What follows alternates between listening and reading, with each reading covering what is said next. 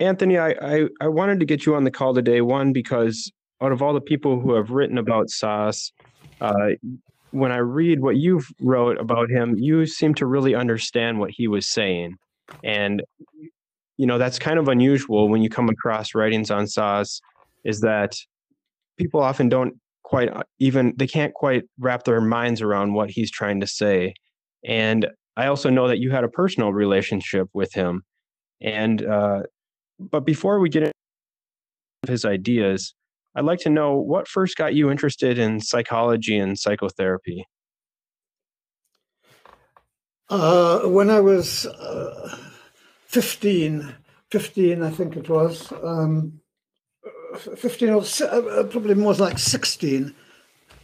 When I was 16, I started. No, this isn't right. I was interested in psychology long before that. I read Jane Austen, I read Shakespeare when I was 13.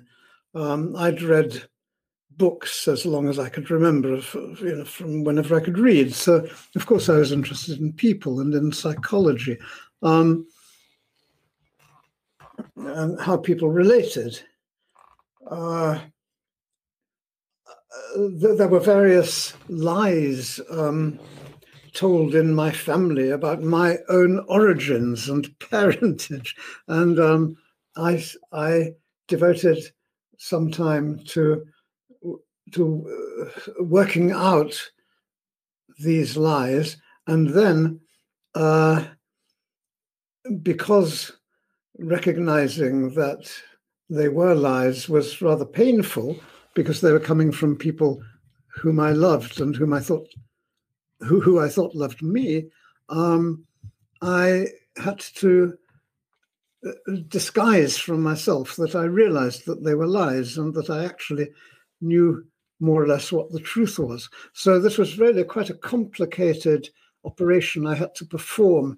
It's the sort of operation that precisely somebody like Thomas Szasz, but also Jean-Paul Sartre, would understand, because it's perfectly described by Sartre in his concept of mauvaise foi, bad faith.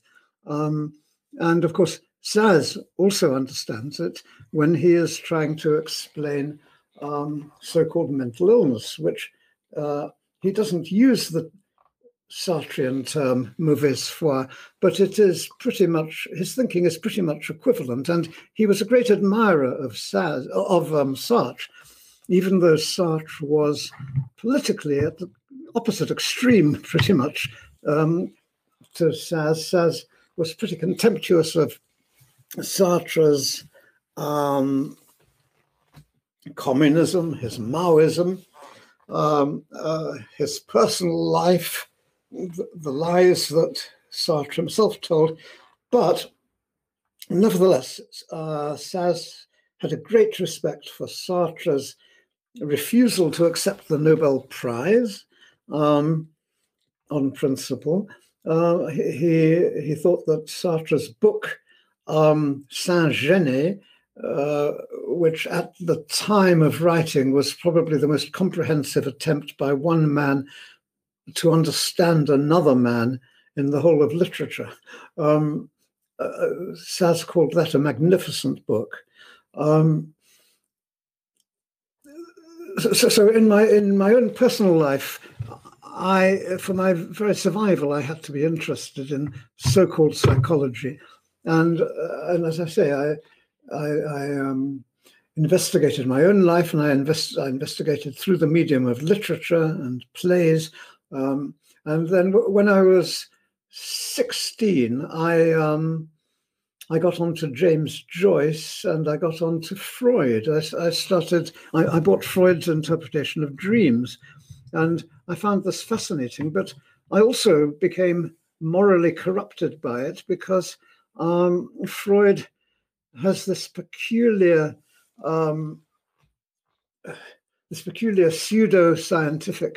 pseudo-natural scientific approach, in which he tries to reduce everything to natural science, and in particular to his own so-called metapsychology, he tries to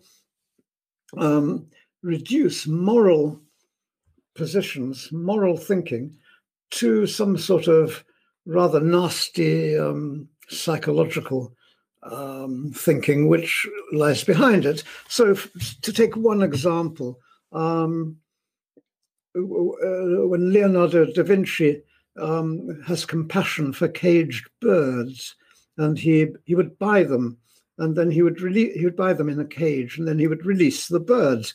And far from admiring this, Freud analyzes this as a sort of rather contemptible streak of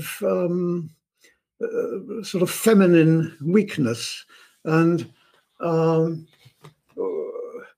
pacifism was supposed to be a reaction formation against repressed sadism. And this was relevant in my case because, I mean, when I was a teenager, this was the time of, this was after Hiroshima and Nagasaki, and it was the beginning of the arms race between the West and the Soviet Union. And we really believed that it was highly likely that there would be a thermonuclear war in the very near future. This was no fantasy. This was what most intelligent people thought was quite probable. I was against Britain, for example, getting a nuclear deterrent. And I even went to jail because of protesting about this, and squatting with some colleagues on a rocket site in Norfolk, in England. But all the time I was in jail, I was in anguish because I was doubting what I was doing, because I thought that maybe Freud was right, and that my pacifist inclinations were merely a reaction formation against repressed sadism. So I was really quite confused. But I would argue that it was an intelligent, in a sense, it was totally stupid. But in another sense, it meant I was taking Freud seriously. I thought Freud was a great scientist of the mind, just as Einstein was a great scientist of the natural world. And if Freud said something was so, it was likely to be true. It was another couple of years before I began to really see through what nonsense this was. Now, I sought psychotherapy for myself. Ever since reading The Interpretation of Dreams, I had thought it would be interesting to have personal psychotherapy, psychoanalysis. And I was lucky enough to be able to get it when I was 22. But I didn't realize what a danger, what a swamp I was actually entering. But through great good luck, the analyst I found was one of the two analysts in Britain who called themselves existential analysts. This was Laying and Esterson. My analyst was Esterson. And I mean, he very quickly pointed out to me what nonsense this idea of pacifism being a reaction against repressed sadism was. And I mean, he says obviously it could be, but it didn't have to be. And now a couple of years, no, about 1 year into my analysis with Esterson, I would have been 23. I had been reading, I mean, I mentioned that I'd read Freud at the age of 16. I'd also read some Jung. After I started going to Esterson and learned that he and Laying were existential analysts, I started studying the existential literature. And this was 1962. And in 1958, well, Laying had written his two books, The Divided Self and The Self and Others. They were published in 1960 and 1961.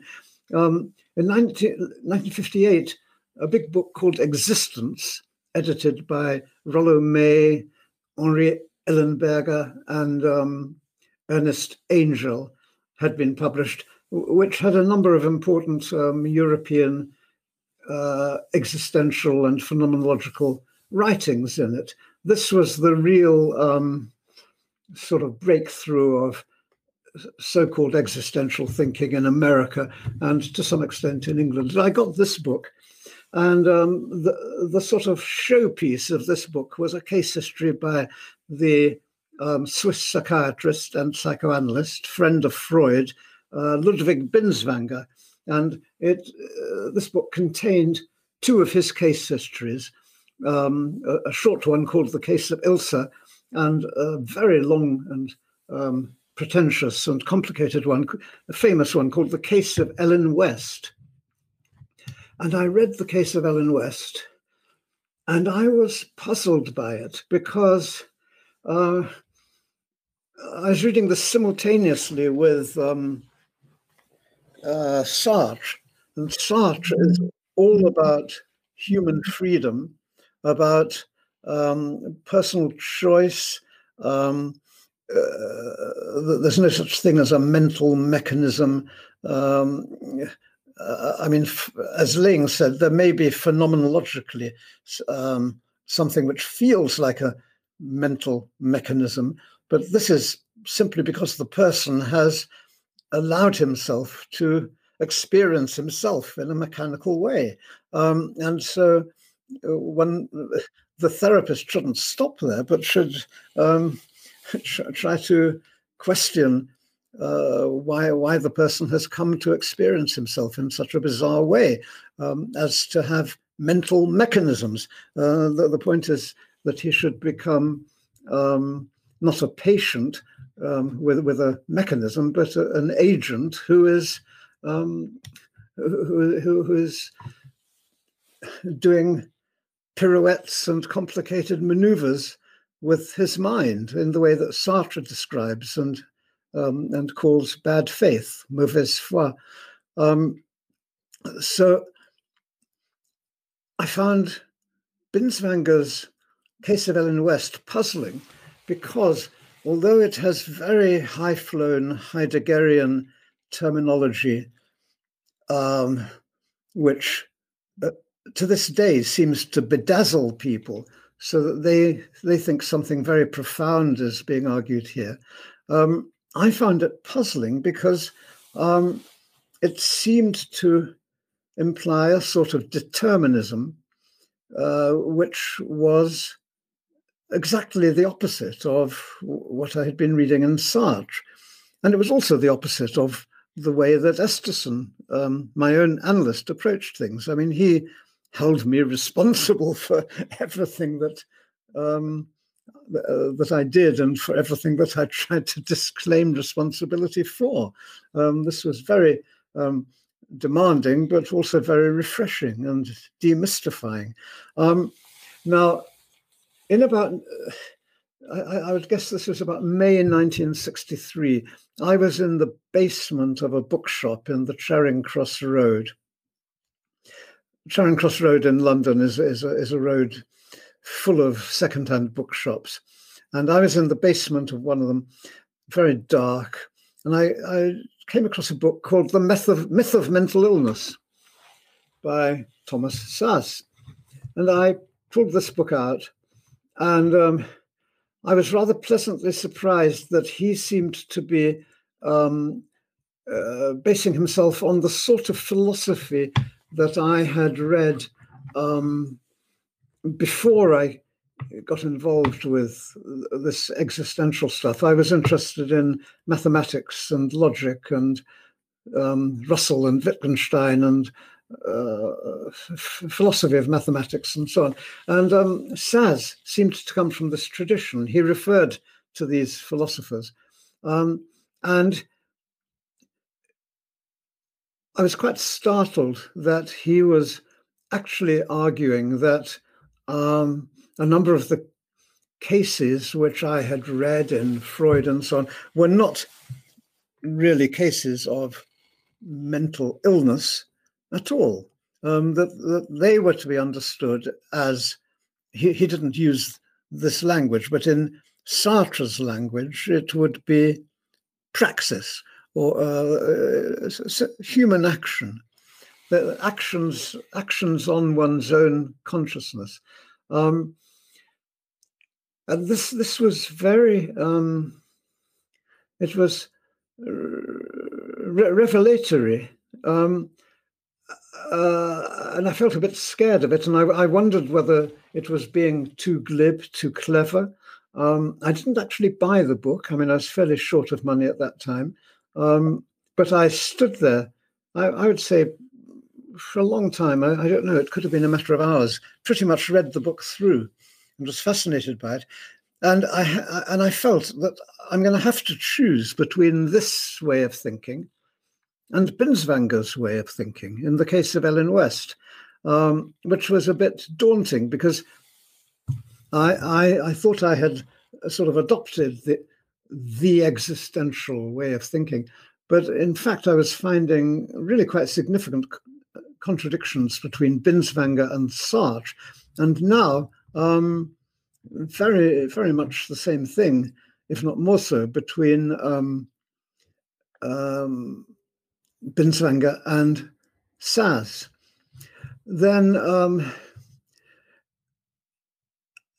I went away, and this book that I'd read in the basement of the shop kind of stayed in the basement of my mind, as it were, for perhaps 9 months. And then 2 books by R.D. Laing and my own analyst, Aron Esterson, came out. The first was called Reason and Violence, a decade of Sartre's philosophy. And the second one, a month later, was called Sanity, Madness, and the Family, Families of Schizophrenics. And this was by Laing and, the first one was by Laing and Cooper, and the second one was by Laing and Esterson. And both of these books were, I found, very striking and very demystifying. The Sartre one continued with the sort of liberatory process that I'd been embarked upon through reading Sartre's Being and Nothingness, because Sartre is continuing the idea of individual personal freedom. He now called it praxis, which he distinguished from process, so that then Laing and Esterson tried to apply this language to their study of the family, so that they looked at things which psychiatrists thought of as process, things just sort of happening, just kind of natural events, so that if one young woman in a family became diagnosed as schizophrenic, this was thought of as a sort of an event within nature, rather as if she had got COVID, got the virus, or as if she'd got cancer or something like this, a kind of natural process. But Laing and Esterson wanted to demystify this and try to understand what was going on by looking at the whole family and seeing it as a sort of complex web of people's praxis, the actual individual personal free choices that all the people in the family were making, and with conflicts which they found convenient to reach a pseudo solution to by identifying one person in the family. In the case of the book, it was always a daughter, an adolescent or young woman daughter, to identify her as ill, and then call in the doctors who rubber-stamped this idea that they were ill, and then put the diagnosis of schizophrenia upon them. This I still think, 60 years later, is one of the greatest books of the 20th century, certainly in the field of psychiatry, though I mean, of course, it's not in the field of psychiatry. It's seeing through the field of psychiatry. It's blowing it up, as Tom Saz said that he would like to do. I mean, Saz once gave a seminar for me, and he said that his ambition was to be a terrorist, blowing up the whole field of psychiatry. And I don't know whether he ever put that in print and whether he would have been happy for me to be repeating it now, but that's certainly what he said then. That was either 1903 or 2003 or 2007, when he gave wonderful seminars for me.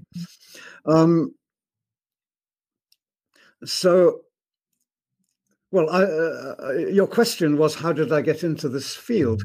So I've described. I started from my own questions about my own life and family relationships, and then started reading the literature. And to my great good fortune, quite early on in my investigations, not after a few years of confusion, having been corrupted by Freud, but then I had the great good fortune to encounter Sartre and Saz and Laing and Esterson, great demystifiers. Yeah, that's fantastic. I mean, I really appreciated you walking me through that whole story. I had a similar experience when I first picked up Sas and started reading him. I couldn't quite make heads or tails of what he was saying, because I was so still in the mindset of that man is a natural being, and these things called mental illnesses are happenings, not things that people do. They happen, like cancer or COVID or something like that. But the more I kept coming back to him, the more I just kept thinking that he's making so much sense. And then I just devoured book after book of his, and he's an intellectual terrorist, I guess would be the best way to describe it. He kind of blows up things in your mind that you had previously taken for granted. But at what point did you actually meet him and become acquaintances with him? The first time I saw him in the flesh, we didn't speak. I saw him. He probably just caught a microsecond's glimpse of me. There was in 1977. He was actually talking at giving a lecture under the auspices of the Scientologists, which of course has led to a lot of nonsense about him, people alleging that he was a Scientologist or agreed with their philosophy or something. Of course he didn't. I'm sure he thought it was a lot of nonsense. He just said he would have taken money from anyone, even psychiatrists. And in fact, he did take money from psychiatrists. And he said nobody ever criticized him for taking money from psychiatrists, but he thought they were far worse people to take money from than Scientologists were. And anyway, he was giving this lecture, which was a very impressive lecture and discussion.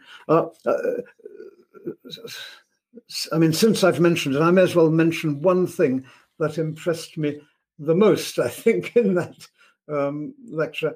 There was a well-known British psychiatrist called Anthony Clare, who used to do a program on the BBC, on the radio.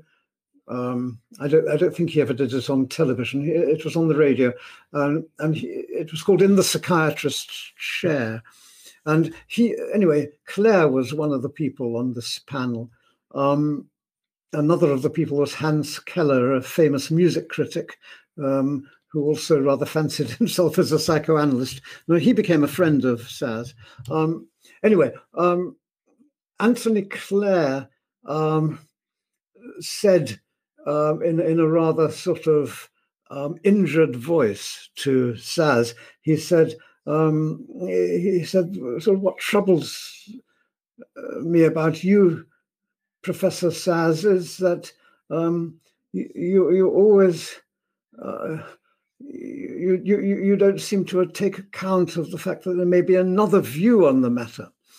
And so Saz said something like this. Says, I'm very grateful to Dr. Clare for making this very important point of view, because it is indeed the case that on every question that we have considered today or are likely to consider, that there are certainly two views on the matter. And that is why I am giving you one view, mine.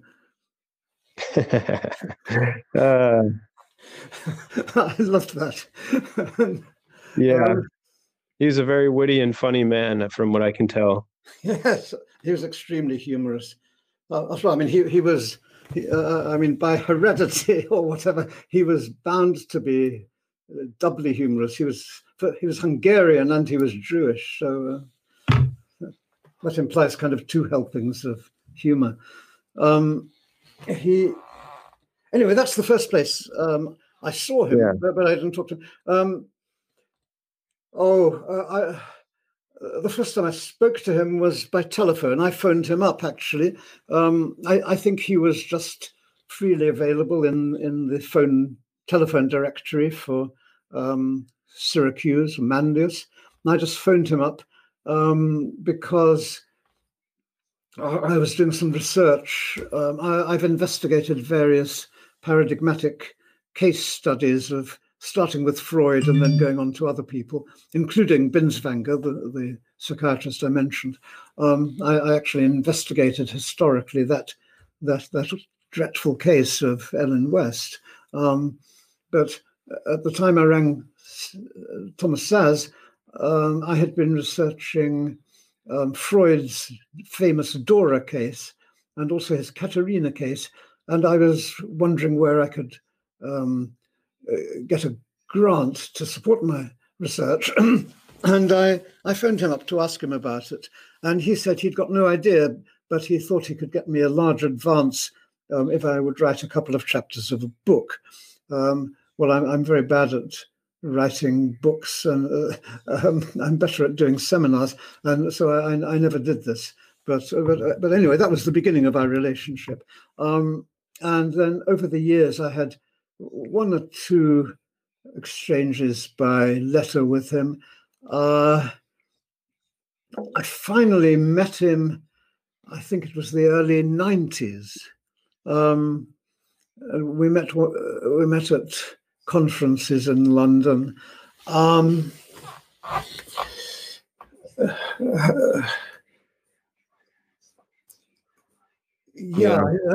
we corresponded by email towards the end of the 90s.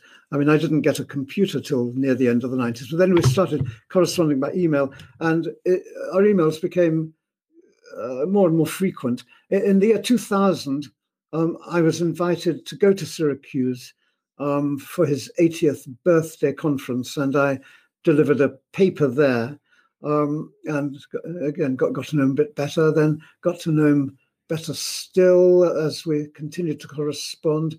Then in 2002, there were some what I thought were rather stupid attacks on him in a journal, Existential Analysis, in London, and I wrote a fairly detailed rebuttal or reply to these criticisms,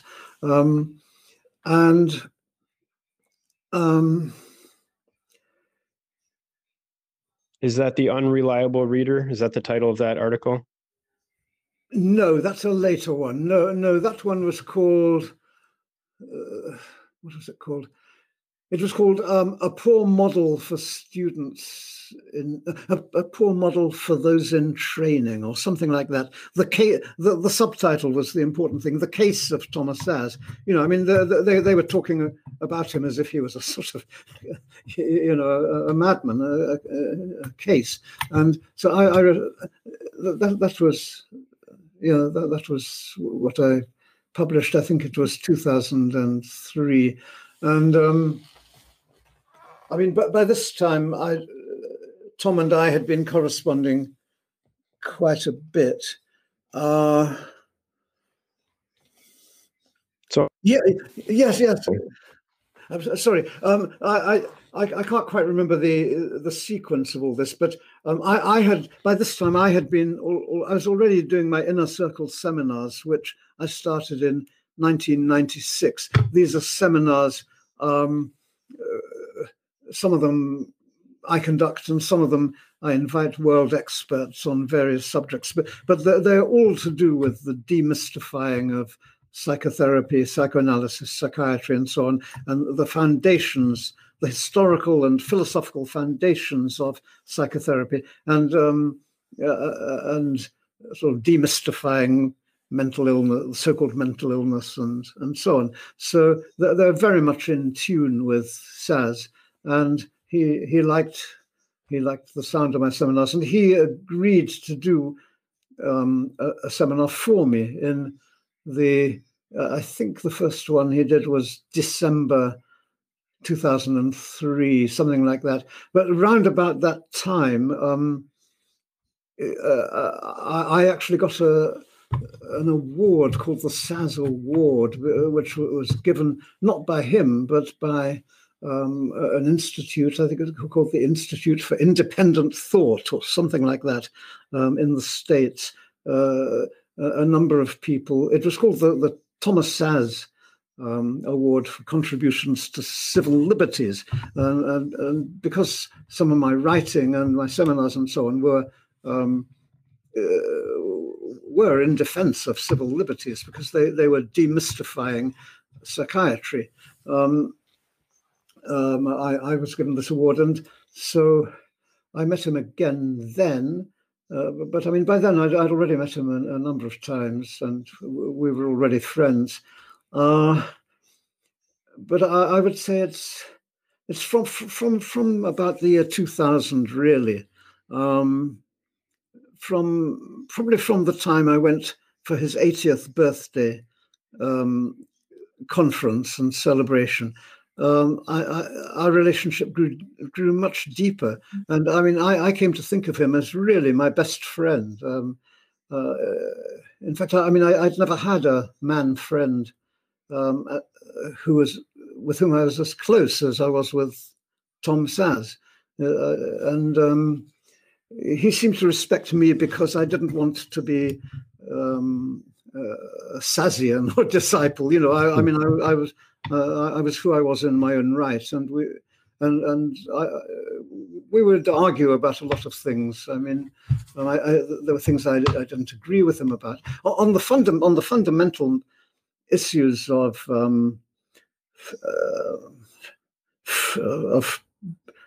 sort of radical faith in freedom, as he put it. Well, the great title of one of his books is Faith in Freedom. That was something that we shared, this absolute holding oneself and other people responsible for what they did. That was something that absolutely united us. Another thing that we were close on may sound rather strange, and other people who were his friends seemed to find it rather incomprehensible. And that is, he called himself an out-and-out atheist, but he had a deep respect for certain sorts of religion that he respected, and he respected the way that my wife and I were serious about Judaism. Well, I mean, we were serious about many religions, but we actually practiced Judaism. I mean, without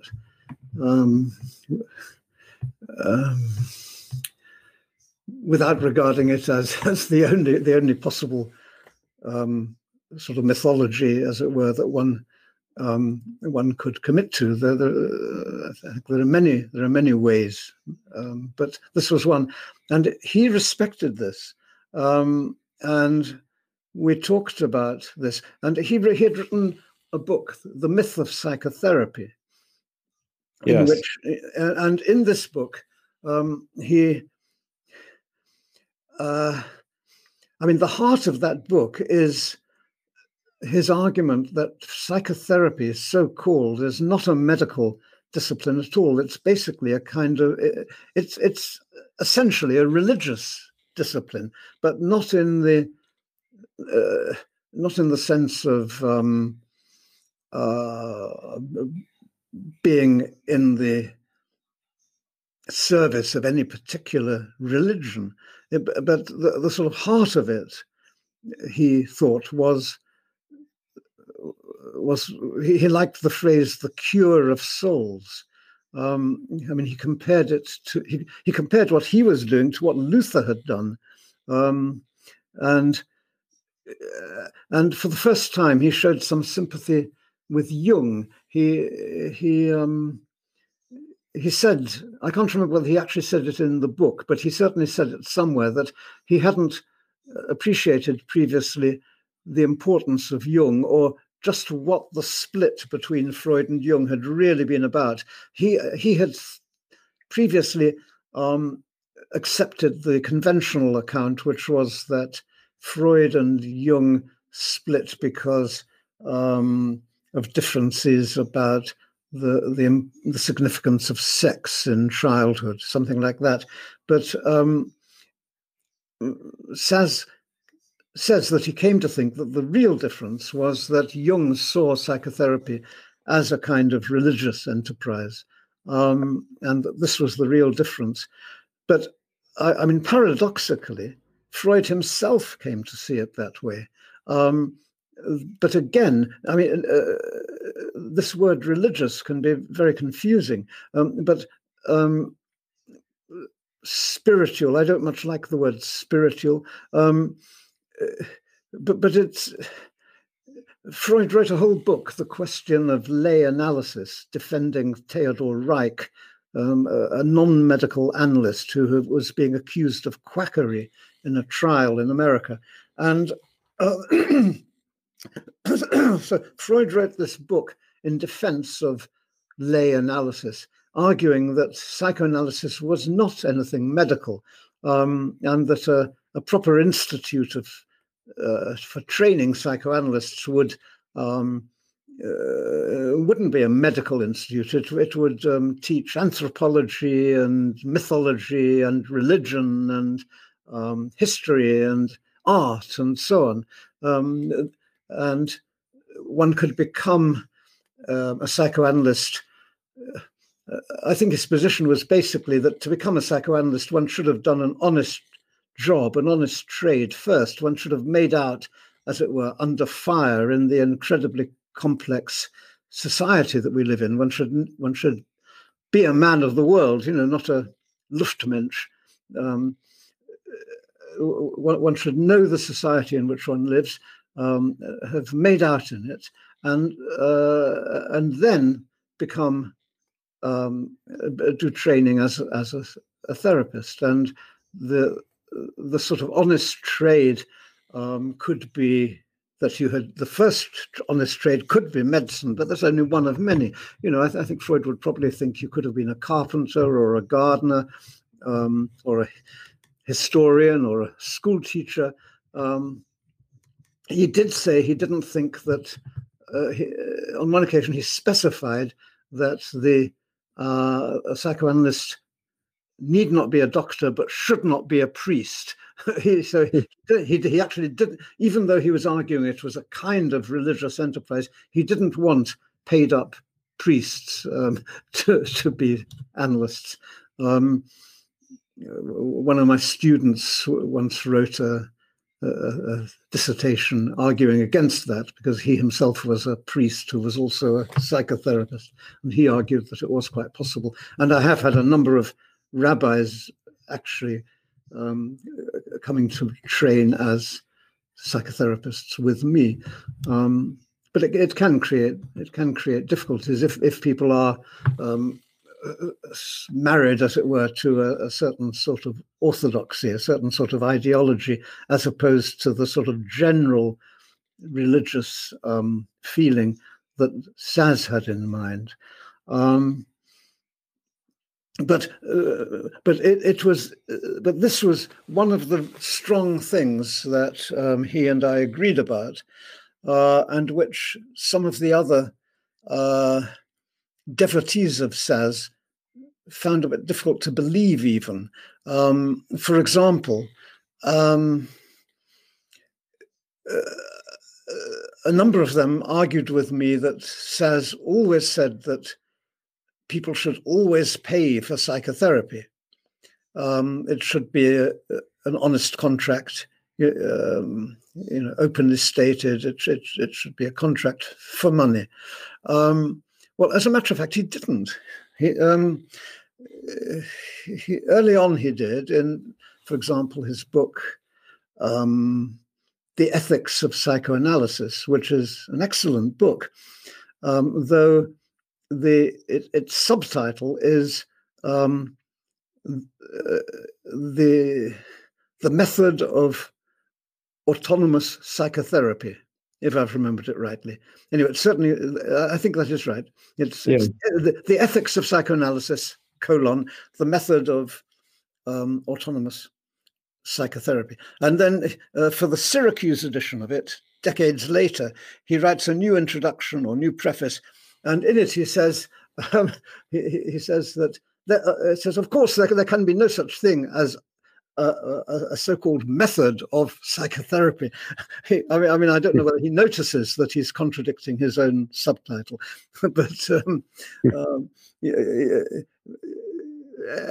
anyway, I mean, both of these are sort of valid. I mean, he's sort of giving you a method, but he's also saying, there can be no method. I mean, you have the reader has to sort of reconcile this contradiction as best he can. Obviously, if you follow a sort of technique, you try to copy that, then you're not going to be any good at all. But if you take method in the original Greek sense of meaning sort of along the way or something, he's just pointing a way that you have to work out for yourself. You have to take the way yourself. And it's a very good book. But in that book, he has not yet got to where he had got to in the Myth of Psychotherapy the following decade. And of course, in the Myth of Psychotherapy, he argues that he argues against psychotherapy. I mean, most ferociously against the idea of psychotherapy in the medicalized form that it has taken. This corrupt, decadent, pseudo-medical form that it's taken, in which therapy is understood to mean a mental treatment, medical treatment, and psyche is taken to mean some sort of object called the mind. And of course, Saz was absolutely dead against psychotherapy in that sense. And I mean, there's one sort of so-called Sazian elder who writes to me complaining every time I use the word psychotherapy, because he says, Tom always explained to me that there was no such thing as psychotherapy because therapy meant something medical. But the fact is that Saz was more complex than that. And he did use the term psychotherapy when he chose to, understanding it in a totally non-medical sense. And that's how I use it. I use it to mean therapy in Greek means a certain way of attending, and psyche means the soul. So I've got no objection to calling what I'm doing attending on the soul of the people who come to me. And of course, soul doesn't mean what it has come to mean, some sort of disembodied entity. Soul, or psyche, according to Aristotle, means something like the ground and manner of one's relationship to all that is. So I've got no objection to saying that I work at attending to the ground and relationship of somebody's relation to all that is. That's what I mean by psychotherapy, and that's what Tom meant by psychotherapy. And he was quite happy to use the term sometimes, so that, for example, at a seminar in 2007, somebody asked him right at the beginning, Professor Saz, you're very much against psychiatry, but I have the impression that you think that psychotherapy can be something worthwhile. And Tom said, "Oh, yes, psychotherapy. I think psychotherapy is one of the most worthwhile things in the world." Now, there's any number of people who, if I didn't have that on a recording, would simply say that I was lying or deluded, because they are convinced that Saz was. I mean, you mentioned at the outset that people have got, wrong ideas about Saz. Well, one of the wrong ideas, which I've seen in print innumerable times, is that he was against psychotherapy, that he wanted to abolish it. Well, I mean, there was one person who wrote a book in the 1980s. That was Jeffrey Moussaieff Masson. He wrote the book Against Therapy, and he actually ended up saying that we could look forward to the day when psychotherapy would be abolished. And I met it. I had met him before he'd written this book. We were both speaking at a conference somewhere, and I'd become quite friendly with him. And so at another conference, he was talking, and I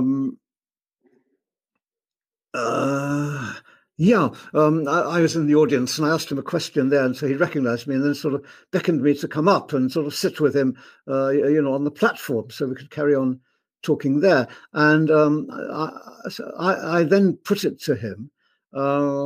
You said at the end of your book Against Therapy that we could look forward to the abolition of psychotherapy. And I said, I'm actually a friend of the man who is the chairman of the psychoanalysts of what was Czechoslovakia in the Stalinist time. And he vividly described to me the experience of doing psychoanalysis under Stalinism, in which neither the analyst nor the analysand knew whether the other person was a secret policeman.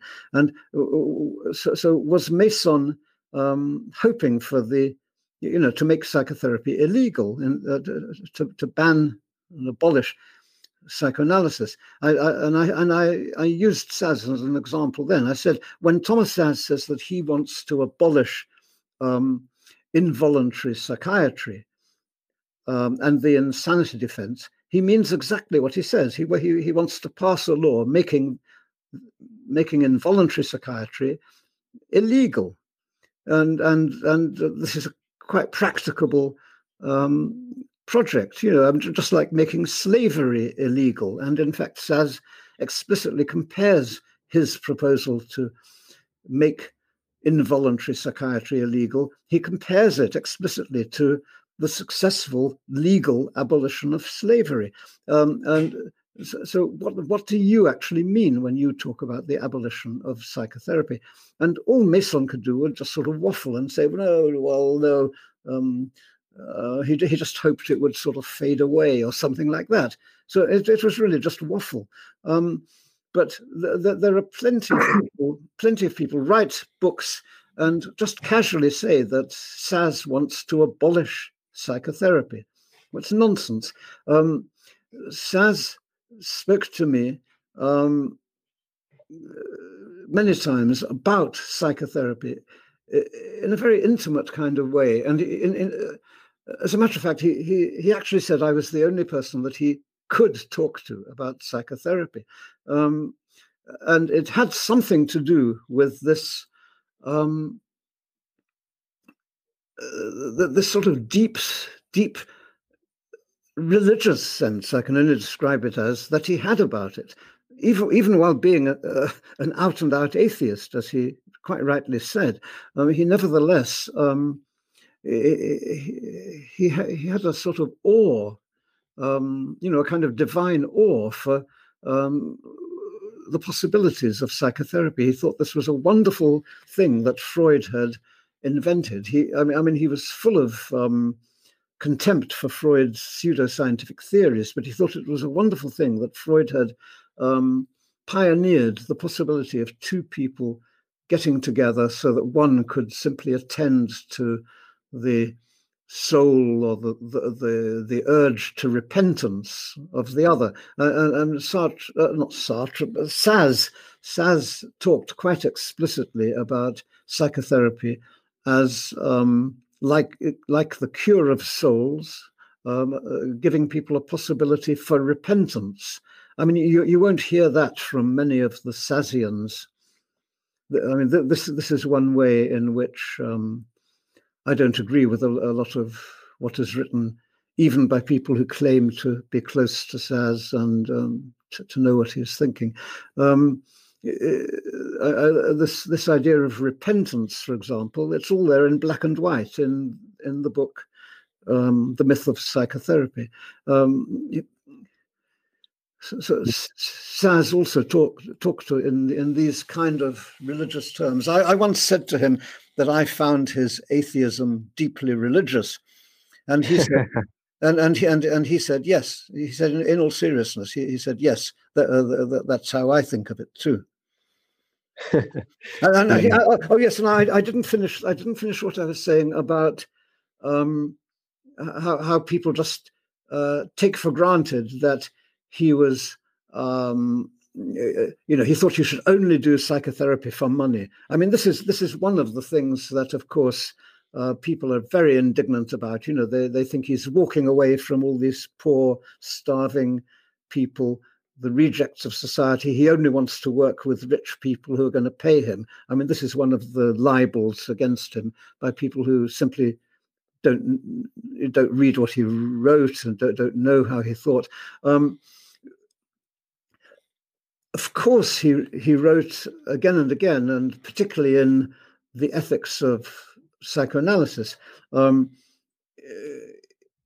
If you are doing psychotherapy, in private practice, then of course you're going to charge. And I mean, and unless you're a philanthropist who's going to do it all for nothing, but you're going to charge, and then says just how important it is to keep the contract and to be quite clear what it is you're selling. And he argued that all the talk about the power of the therapist, the power relation, he thought all of that was nonsense. He thought all the power was with the client. He said the client is hiring you and he can sack you. So who's got the power? It's the client. You've got to prove that you're worth your keep. Simple as that. He wouldn't accept any of this, the usual kind of power dynamics that people talk about, and so he certainly said that if you've got a contract, then you honor it, and you insist on the patient honoring it. So you don't allow him to run up a big bill. If he doesn't pay, she doesn't pay, then you say, sorry, I'll wait until you've got enough money to pay again. And for example, he was deeply critical of Freud, who had a patient, a woman patient, whose husband was being dilatory in sending her money, out of which she would pay Freud. And so Freud sort of magnanimously says that he will lend the woman some money so that she can get by until her husband pays up. And Saz is extremely critical of Freud for this and says that it's morally exactly equivalent to the man withholding his sexual services from his wife and Freud offering his sexual services for the husband's sexual services until the husband decides he wants to resume. So Saz was absolutely clear about this sort of thing, about collusion and games playing. He wanted no nonsense, absolute clarity, absolute straightforwardness about who was responsible for what, who was selling what, and so on. But that's not the end of it. And this is where people find it very difficult to believe me, but I've got it in writing, printed in emails, and I've also got it on sound recording. He thought, he actually wrote to me, since what we're doing in psychotherapy is really being simply human, isn't there something wrong about making a profession of it? And he said, well, he said, actually, it's a pseudo problem. Our forefathers solved it. The way they solved it was that, first of all, you had an honest trade. You were a teacher, you were a tailor, basket maker, something like that. That's how you made your living. And then in your spare time, you were a rabbi. That's what he said, and that was actually his ideal for psychotherapy, that you shouldn't be paid for it, that it should be a kind of ordinary human kindness, as it were, that you did in your spare time. The first rabbis and priests were not paid; they were not paid professionals, although they came to be supported by their communities, but not always. I mean, they could just be basket makers or whatever, and then they did a bit of spiritual counseling in their spare time. And of course, Freud has liked very much the Freud's description of what psychoanalysis was in the question of lay analysis, because Freud said that psychoanalysis is nothing medical. It's weltliche Seelsorge, which means worldly care of the soul. That's almost identical to Sazi's idea of the cure of souls, but without the sort of religious ideology. Secular pastoral counseling. So Freud and Saz are at one in that. The only difference is that Freud was inconsistent, and he would slip back into medicalizing and sort of trying to turn it all into natural science and so on. But Freud was quite fierce about the idea that psychoanalysis was not a medical discipline. This was another thing that confirmed him in the idea that America was a gigantic mistake, because the American psychoanalysts insisted that their members should all be doctors. And Freud thought this was completely decadent and completely wrong, that they had completely missed the point, which was that psychoanalysis was non-medical. So in that respect, Freud, you could say, was a Sazian. I think that Saz in the myth of psychotherapy pointed out a few times where Freud went back and forth on that when it suited his needs. For example, training his daughter. Of course, it wasn't a medical issue, but then in other circumstances, he has quotes from Freud saying, "Oh, of course, it's a medical issue." So, do you also see that he went back and forth on that? That's absolutely right. Freud was a great one for having his cake and eating it, and so was Jung. Jung was also contradictory in this respect. Both of them will sort of unblushingly talk about the analyst as the doctor, and the patient, but then on other occasions they will say, the analyst doesn't have to be a doctor. But yeah. So, go ahead. I was just going to say. So I mean, this is so really what I've been telling you about is Sazi's philosophy of mental illness, which also, of course, implies that he didn't believe in mental health. I'll come back to that perhaps after a bit, but insofar as it is relevant to the practice of so-called psychotherapy.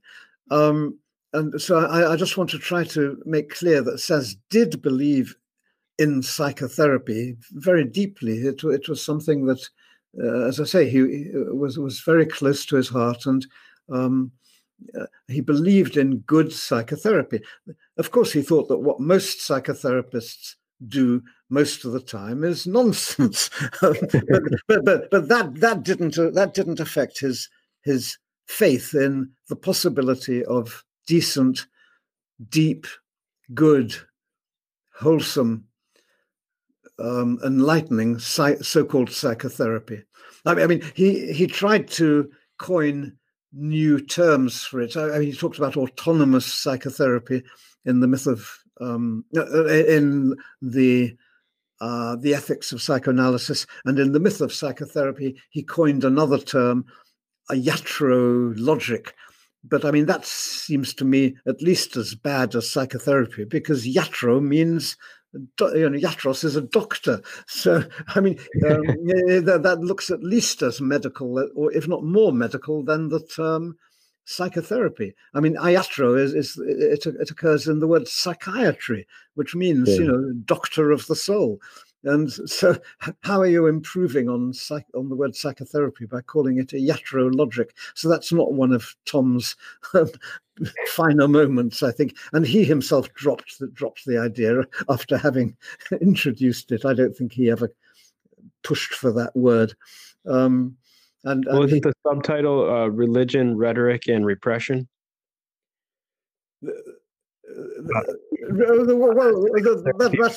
the Religion, Rhetoric, and Repression is the subtitle of the myth of psychotherapy. And he, when he talks about rhetoric, he talks about it in the style of actually talking and speaking well, rather than some kind of salesman type thing. Is that true? Oh, yes, nothing to do with being a salesman. It's rhetoric in the deep sense of. I mean, he said, how can one pretend that when two people are speaking together, they are not influencing one another, and rhetoric is the art of influencing other people. So therefore, psychotherapy, pretty much by definition, is a form of rhetoric. Not in the form of fancy words to seduce the other, but sort of deep words, profound words, and a profound way of speaking, which is going to be of benefit to the other. And I mean, this is going back.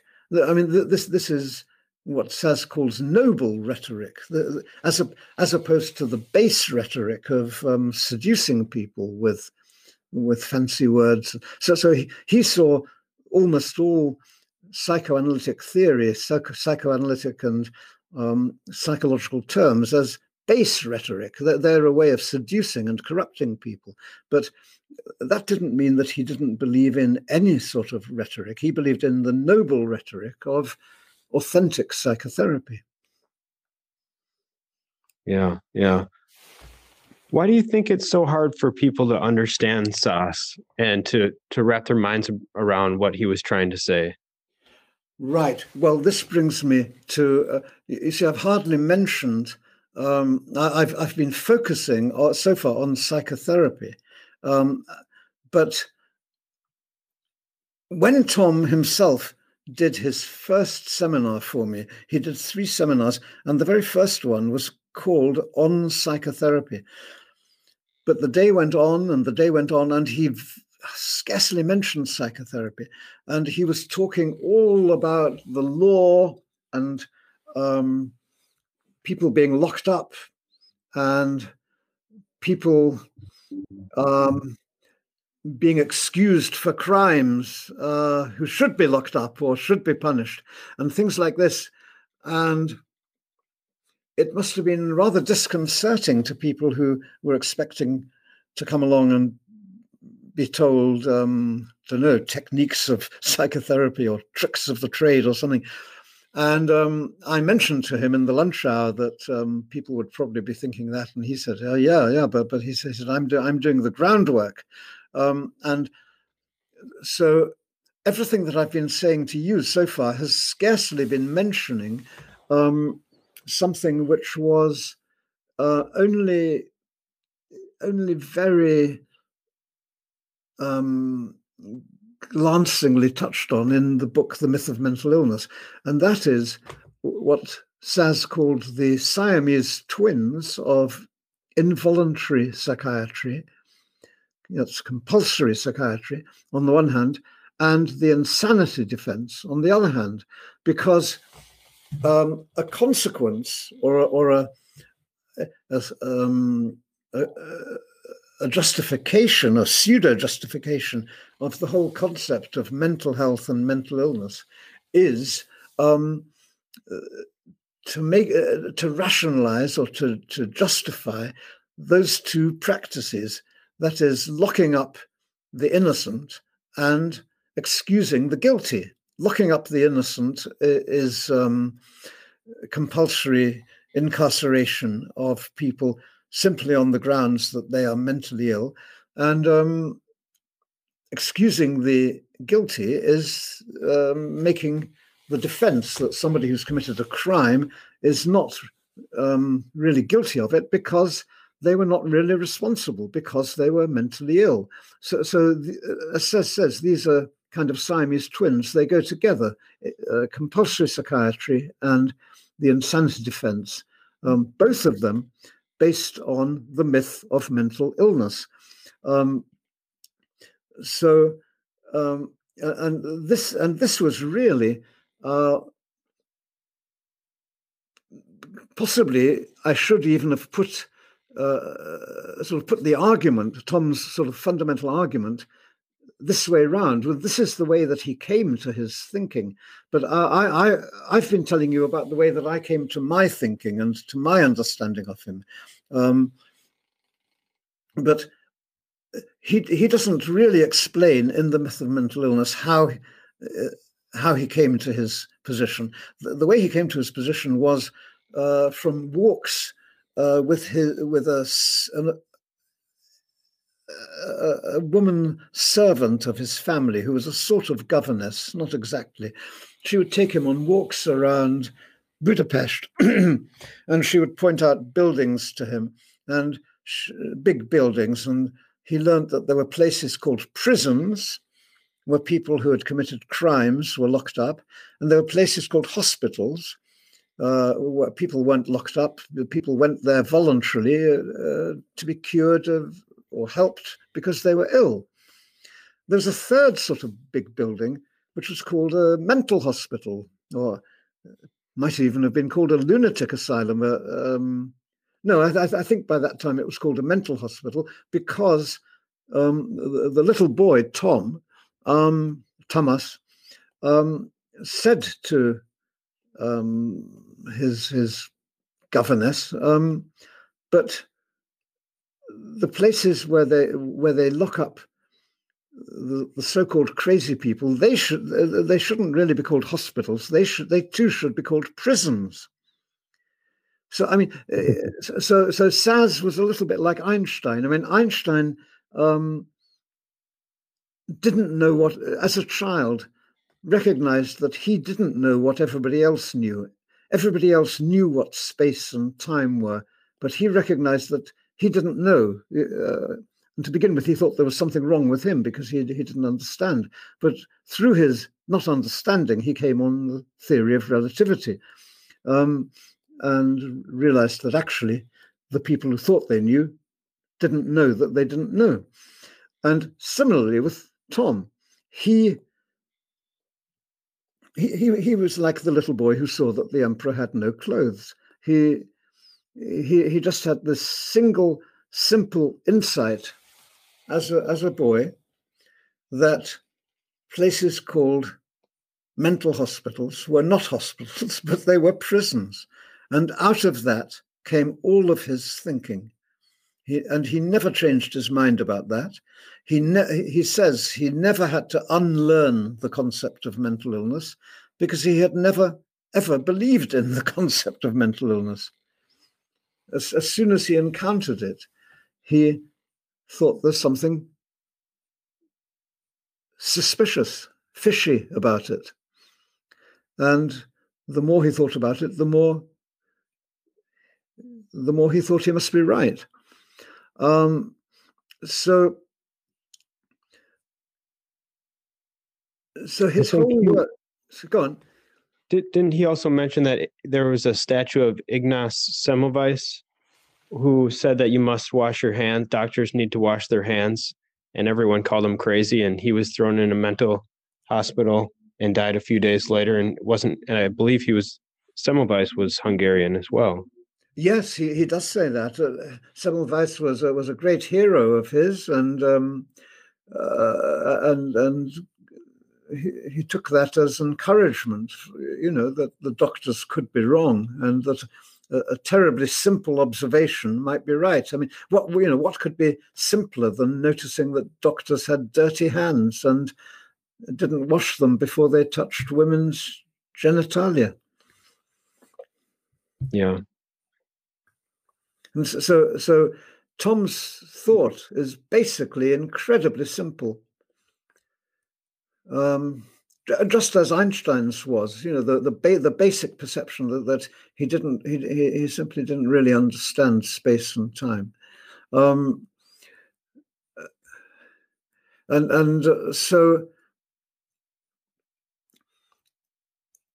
what I'm saying about psychotherapy, Tom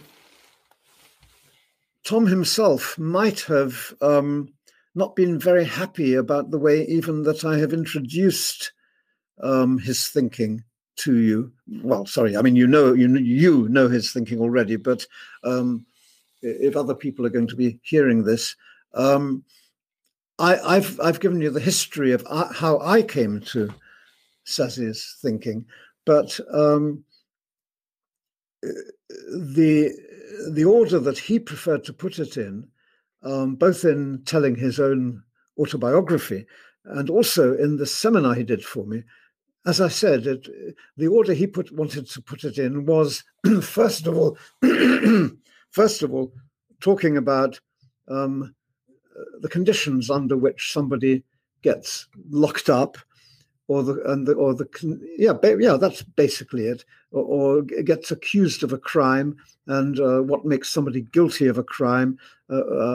What are the reasons for which they can be incarcerated? What are the reasons? Yes. How does it come about that they can be incarcerated even if they're not guilty, and how does it come about that they can be let off and not incarcerated even if they are guilty?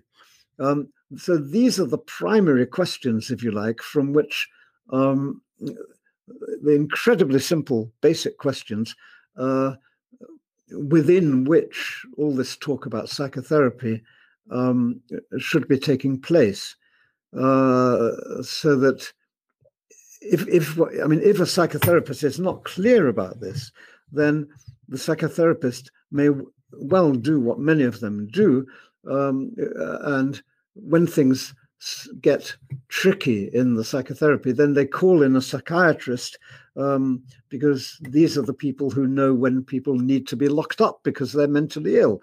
And so the whole of the psychotherapy takes place within this whole ideology of mental illness and mental health. So really the most fundamental questions for Saz are these terribly simple questions of liberty and freedom and responsibility, and differentiating these questions from questions of health and illness. He's simply pointing out that there's a fundamental confusion between questions of health on the one hand and questions of ethics or law on the other hand. And it's true that traditionally, I mean, if you look up the word ill or the word health in an etymological dictionary, or any good dictionary, you'll find that originally they are sort of ambiguous. I mean, Shakespeare talks about the ills that flesh is heir to. He doesn't actually mean only, I mean, when he says flesh, he doesn't actually only mean the body, I think. He means, that human beings. So ills can be sort of physical illness, or they can be emotional ills or moral ills, or it's both. But when people use the word mental health or mental illness now, they do not mean it in the traditional way. They mean it in a they mean those terms in a way which is hijacking, or which is parasitic on the truly advanced and admirable modern science of medicine. It's a pretense that what Saz calls problems in living, which are basically, ultimately, they're questions of how should one live, how does one live. They're ethical and religious and practical problems. They're not medical problems. Medical problems are the usual sort of things we know as medical problems: a broken leg, a fever from a virus, this sort of thing. These are being confused, and the whole language of medical ills and medical health is being applied to so-called moral, ethical, spiritual ills and health. So Saz's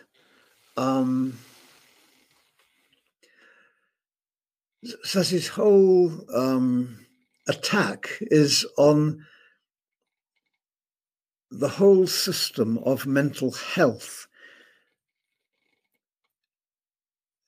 And when you say that you have the feeling that many people, I think you're implying that even people who sort of say that they agree with Saz don't actually understand him. I certainly think this is the case. I think that both his adversaries and most of his advocates don't really understand him. I mean, many so-called mental health professionals will tell you, "Oh yes, Saz. Well, I haven't read him, of course, but I know that he was. I know he was very important, and I know that he taught people they shouldn't use the word mental illness, and so we mental health professionals, we don't talk about mental illness anymore. We talk about mental disorders, or we talk about mental health issues." And I mean, I heard Obama in a broadcast wondering. He got himself tied into knots because he found that he'd almost got himself to the point of saying mental illness, and he wasn't sure how to get out of it. Because, I mean, saying mental illness is a bit like saying nigger or something like that. I think you may have to edit that out, but I'm not going to edit that. It's a dirty word. It's offensive, but there's nothing factually wrong with it. I mean, the word simply means black, and similarly, people behave as if mental illness is not to be used, according to Saz, because it's offensive. It's an offensive term which may upset people or make them feel stigmatized. I mean, it's completely stupid. And so you find Obama saying that mental health. He found that he was about to describe what people in less politically correct times would have called mental illnesses. And so he got as far as the word mental, and he wasn't sure what he was going to say. So he said mental health illnesses. and I can prove that he said it, not because I've got a recording of it, but because the speech of his was actually transcribed and published. And I saw it the other day, and there it is in black and white, mental health illnesses. Yeah, I mean, the whole thing is so absurd. And people, so most of the people who say they agree with Saz have got no idea what it is they're agreeing with, because the whole point of what Saz is doing is throwing out the whole concept of mental health and mental illness together as a total mystification and mythology, primitive thinking. He's throwing the whole lot out. He's far more revolutionary and radical than people realize. He's not just saying something politically correct and suggesting a less offensive language. There was a letter in the London Guardian last week. It was very good. It was criticizing the way people were reducing all the emotional, spiritual, social difficulties people were having because of the lockdown, because of the virus. They were sort of blandly talking about all of them as mental health problems. I thought it was very good that this lady was criticizing that, but she ruined her case by beginning it by saying that mental health professionals will be concerned that, etc. So she was validating the whole concept of mental health professionals in the very first sentence, which sort of undermined the rest of her letter. I mean, I just don't believe in mental health professionals. I wrote a short article with the title "Why I'm Not a Health Professional." Yeah, that article that you wrote was very good, and it's on your website, so I'll link to it in the notes. But basically, you say in there, you're helping people live their lives better, and that may or may not enhance their physical well-being. I mean, if someone wants to be an incredible rock climber, that might be a very dangerous activity, but that might be how they want to live their life the most. Yeah, absolutely. It's and I actually wrote that article in response to somebody who had attacked me because I had supported somebody else who was a woman who had written something opposing the registration of psychotherapists by something called the Health Professions Council. This was going to be happening in the first decade of the 21st century. And this had gone a long way towards being realized. All the psychotherapy organizations, like I won't name them, but there are a number of psychotherapy and psychoanalytic organizations that were falling over themselves, begging the government to register them, to sort of legalize them. They needed no legalizing. I mean, not in this country. This is a wonderful country where we don't have the Napoleonic Code, which tells you what you can do. We're free to do what we like. We're free to do anything unless it's explicitly forbidden. And so all sorts of things which in some other countries are very difficult, like getting permission for non-medical therapists to practice, simply didn't arise here. For example, when the Freudian refugees from Vienna came here, there was no difficulty about Anna Freud or Melanie Klein practicing psychoanalysis, even though they weren't doctors, for the simple reason that it wasn't forbidden in British law. But on the continent, it's much more difficult because, in order to do something like that, it has to be explicitly permitted by the law before you can do it. I think Freud and Anna Freud and Melanie Klein, when they came here, and Ernest Jones, all the early psychoanalysts, they would have thought it was extremely undignified and unseemly. All the psychotherapists at the end of the 20th century and the beginning of the 21st century, scrambling to beg the government to register them and legitimate them. Horrible, and very extremely undignified. And so there was a small minority of psychotherapists, including myself, who opposed this. And one woman had written something opposing it, and saying why should she, as a psychotherapist, be registered by the Health Professions Council?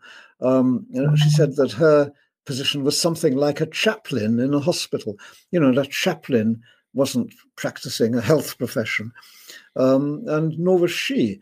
And so I wrote something agreeing with her, and in her defense, saying, as you saw, why I'm not a health professional.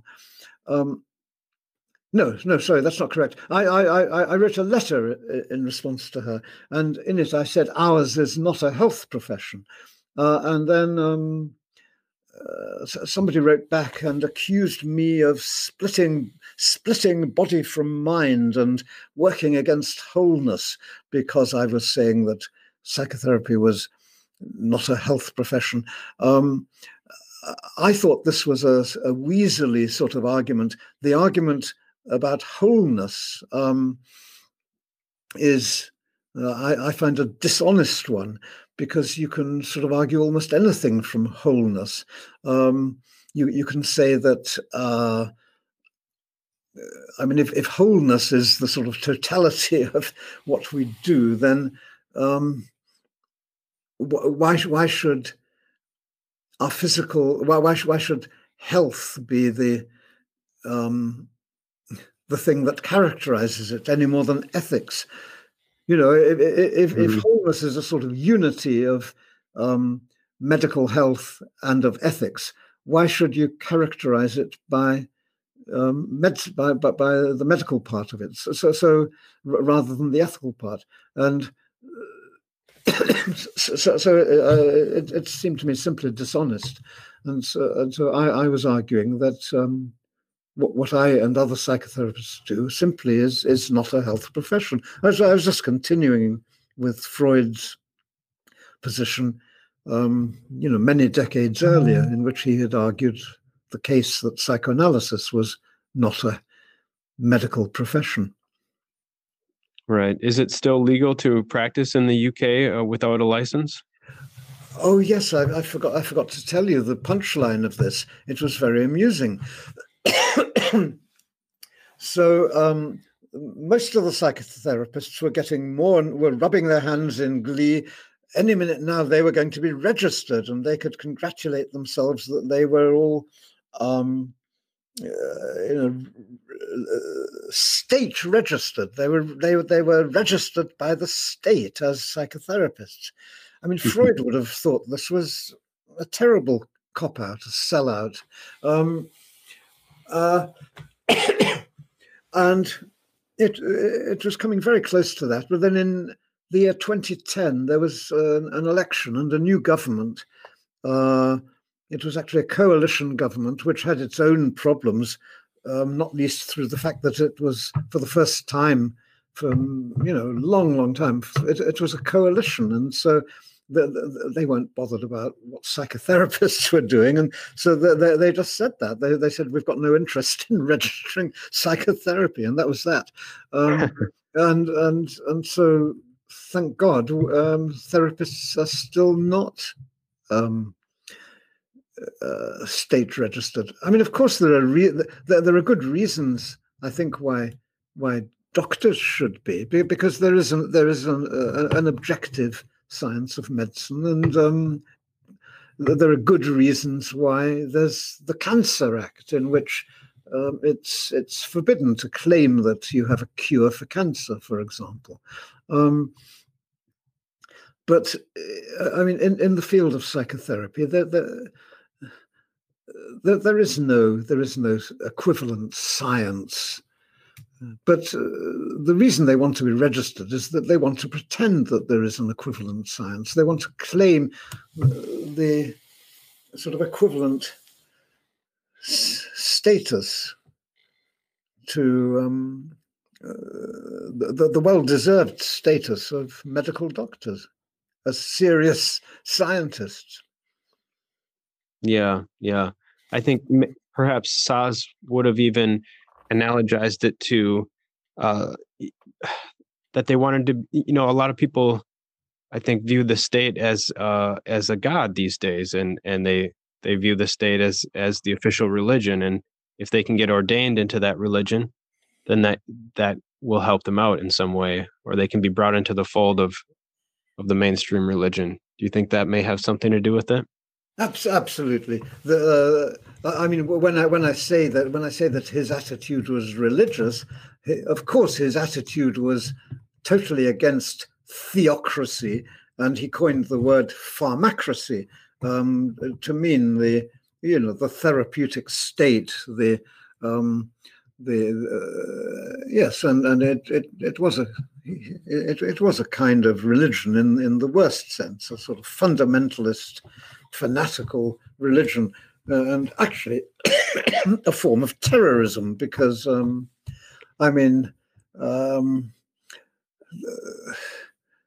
it must be terrifying to get locked up as a psychiatric patient. Yeah. I mean, we've covered so much here, and I appreciate your time. I know it's getting late there in London, so I won't keep you longer than you would like to stay. Well, it's no problem. It seemed quite short to me, but I mean, you just finish it when you feel when you feel you've had enough. Oh, well, yeah. Do you think how are Saz's ideas accepted in the UK versus the US? Do you have any sense of that?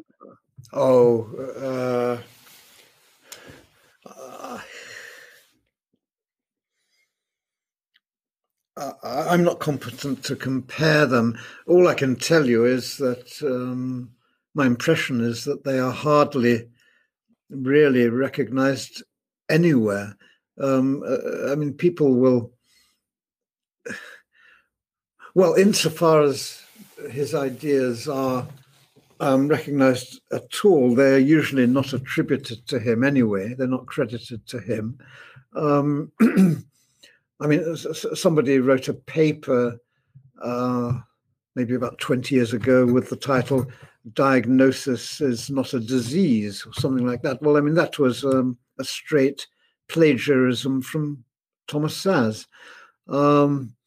When I criticized the person in question, I said, but that title was Saz's title. And his answer was just, well, it's mine as well. No footnotes to Saz? I don't know. No. Yeah. And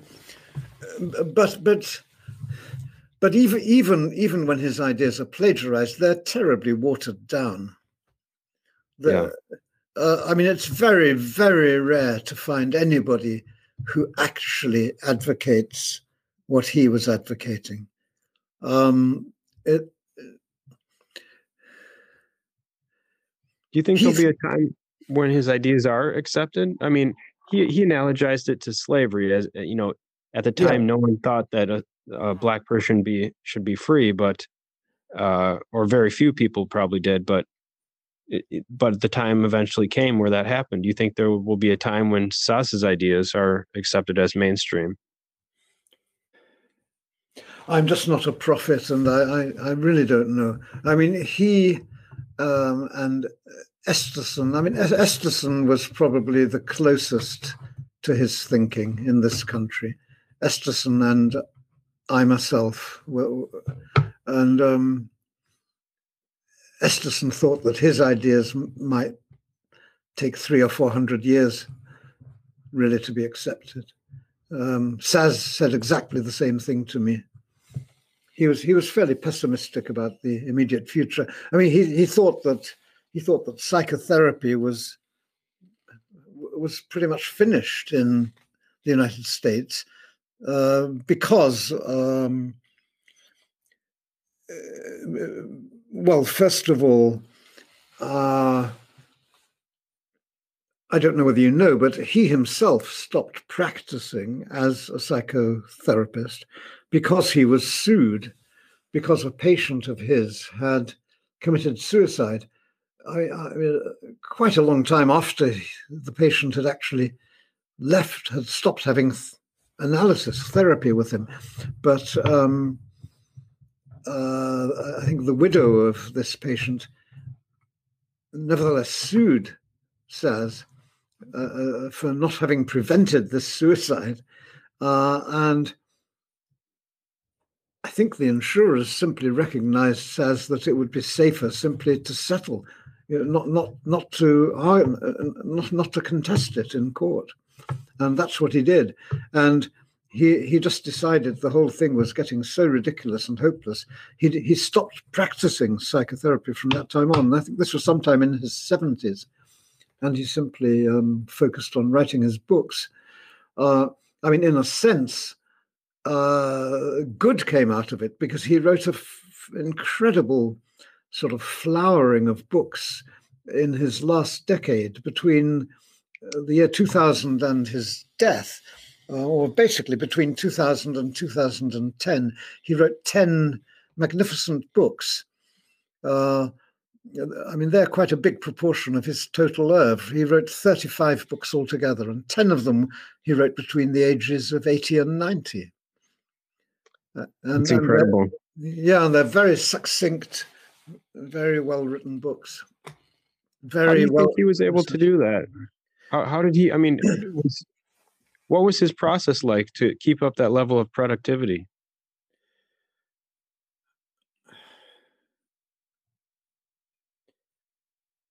I don't quite know what the question means. I mean, all I know is I don't know what the process means. I mean, all I know is that he did keep up that. I think. The answer would be that I think that's what he chose to do. He decided that he was free to make the best use he could of what was left to him of life, and that's how he chose to make use of it, and he achieved it. Yeah. I mean, his writing is so incredibly clear, concise. It really makes you think, and the fact that he was able to do that into his 80s and 90s is just incredible. Was he still emailing with you when he was in his 90s? Was he what in his 90s? Was he still able to use email with you when he was in his 90s? Yeah, we carried on email correspondence up to a few days before he died. His last email, as far as I remember, I think we were exchanging jokes about the anti-Semitic leader of a political party in Hungary who had turned out to be Jewish, or something like that. A lot of our correspondence was really quite, humorous and, I mean, serious but humorous. And I think that was the very last thing. But we were, I mean, we were talking. We were constantly talking, working out theory, if you like, sort of theory in the true sense, which sort of reflecting on practice, reflecting on this whole world, on the ethics of psychiatry and psychotherapy and so on.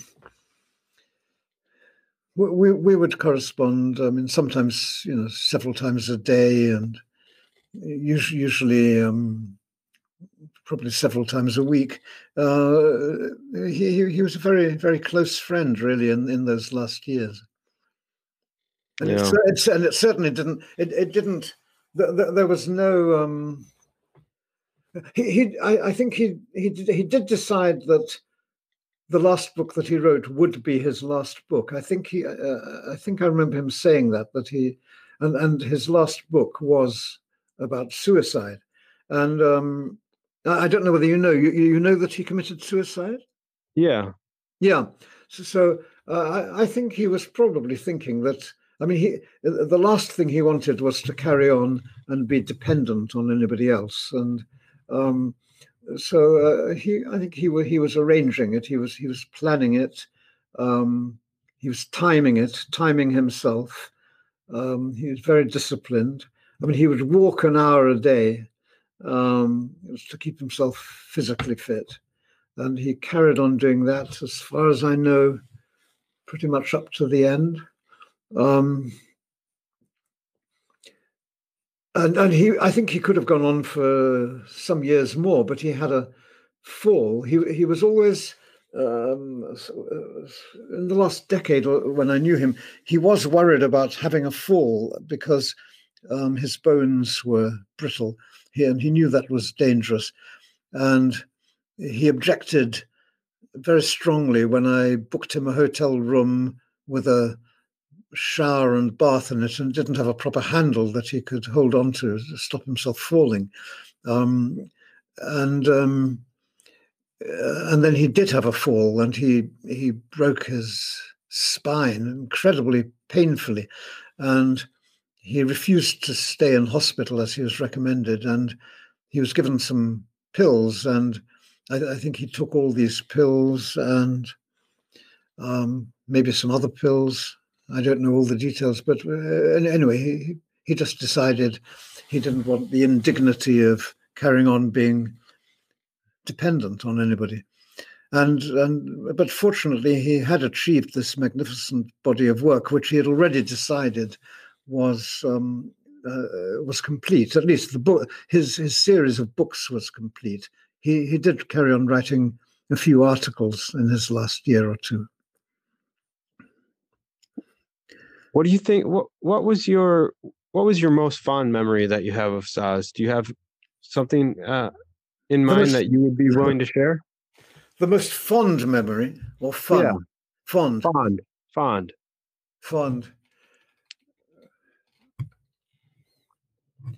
It's difficult to choose just one. I mean, there were many occasions when his deep warmth and affection and sort of fundamental decency and sweetness was manifest in a way that people didn't realize just what a decent, loving sort of man he was. Although some of it was evident, really, if you saw him just answering questions after he'd given a lecture or in a seminar. He was very respectful of every question, of every questioner. He would take every question and say, "That's a really good question," and he would kind of relish it, and he would see what could come out of that question. He's, "Thank you very much. Thank you for that question."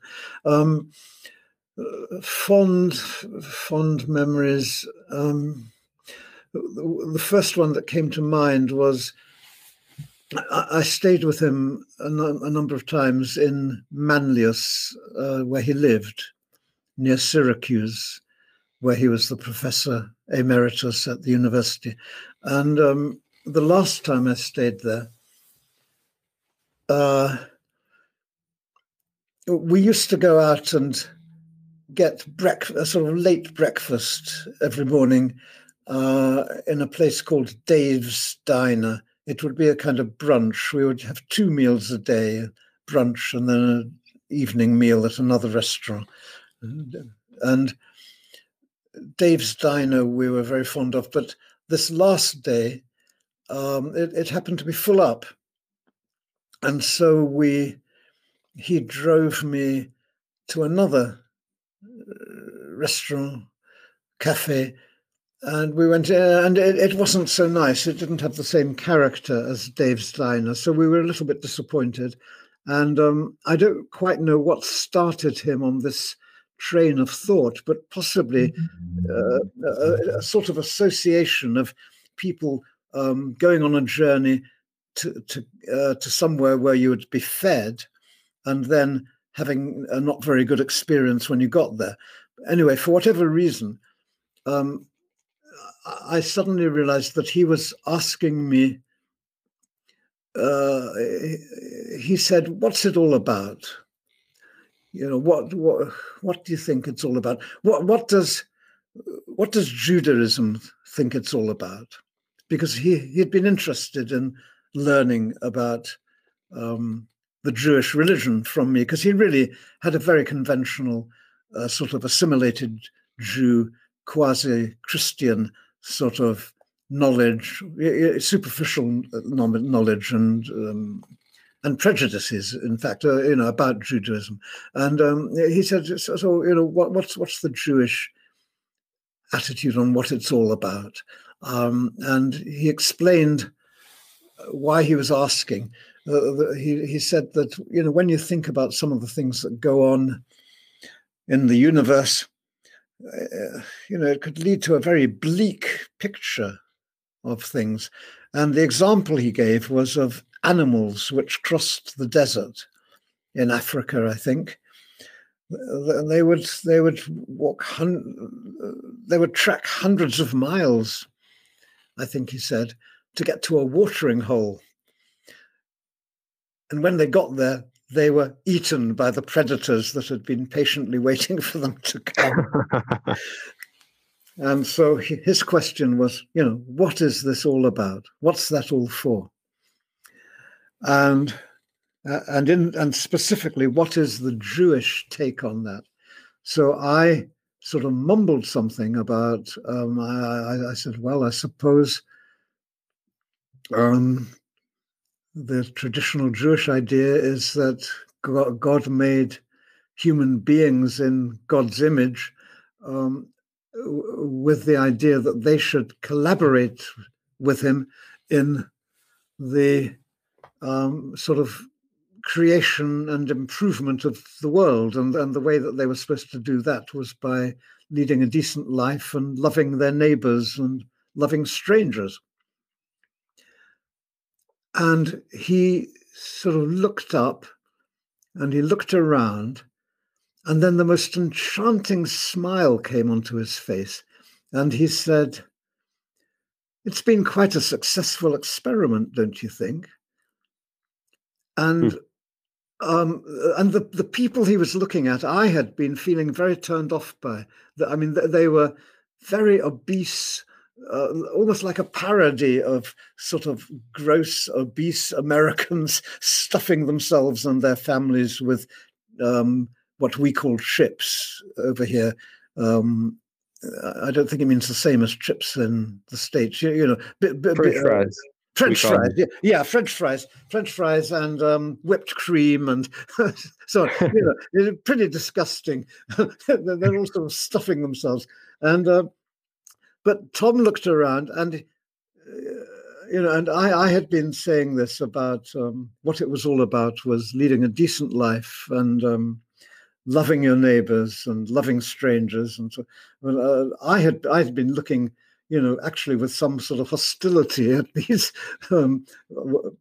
I thought rather sort of vulgar strangers. I wasn't loving them, but he looked around in this loving way, and he obviously saw that. He sort of seemed to be seeing to the heart of them and seeing that beyond all this superficial stuffing themselves, they were basically decent people, and that they would have loved their neighbors. They would have opened the door to a stranger.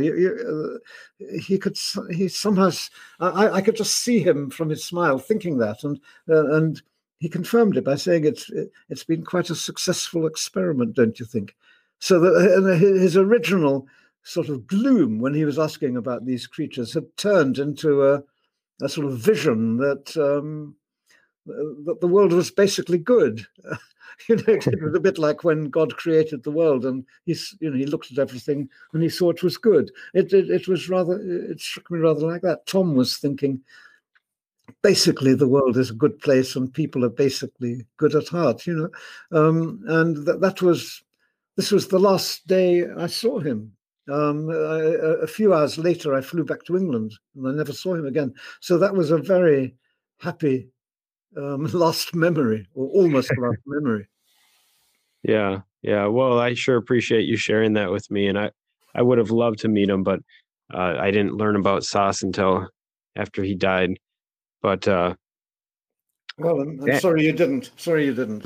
But he was what we call a mensch. He was a real human being with with his faults. I mean, and his books contain mistakes and sloppinesses and simple errors. His books are not perfect, but they're pretty good. well, Anthony, I sure appreciate you taking the time tonight to talk with me and come on this call. And I I'd be more than happy to have you back anytime to talk about Sas and his ideas. Um, but we're coming up on 2 hours, so I think we'll end it here. And I'll Sure. I'll let you know when this comes out, and I'll put in some show notes and release it to you. Thank you But very much. Yeah, yeah. You're always welcome to come back for more if you want to. excellent. Well, take care. Have a Thank great you. night. Thank you. Thank you for asking me. Bye bye. Bye.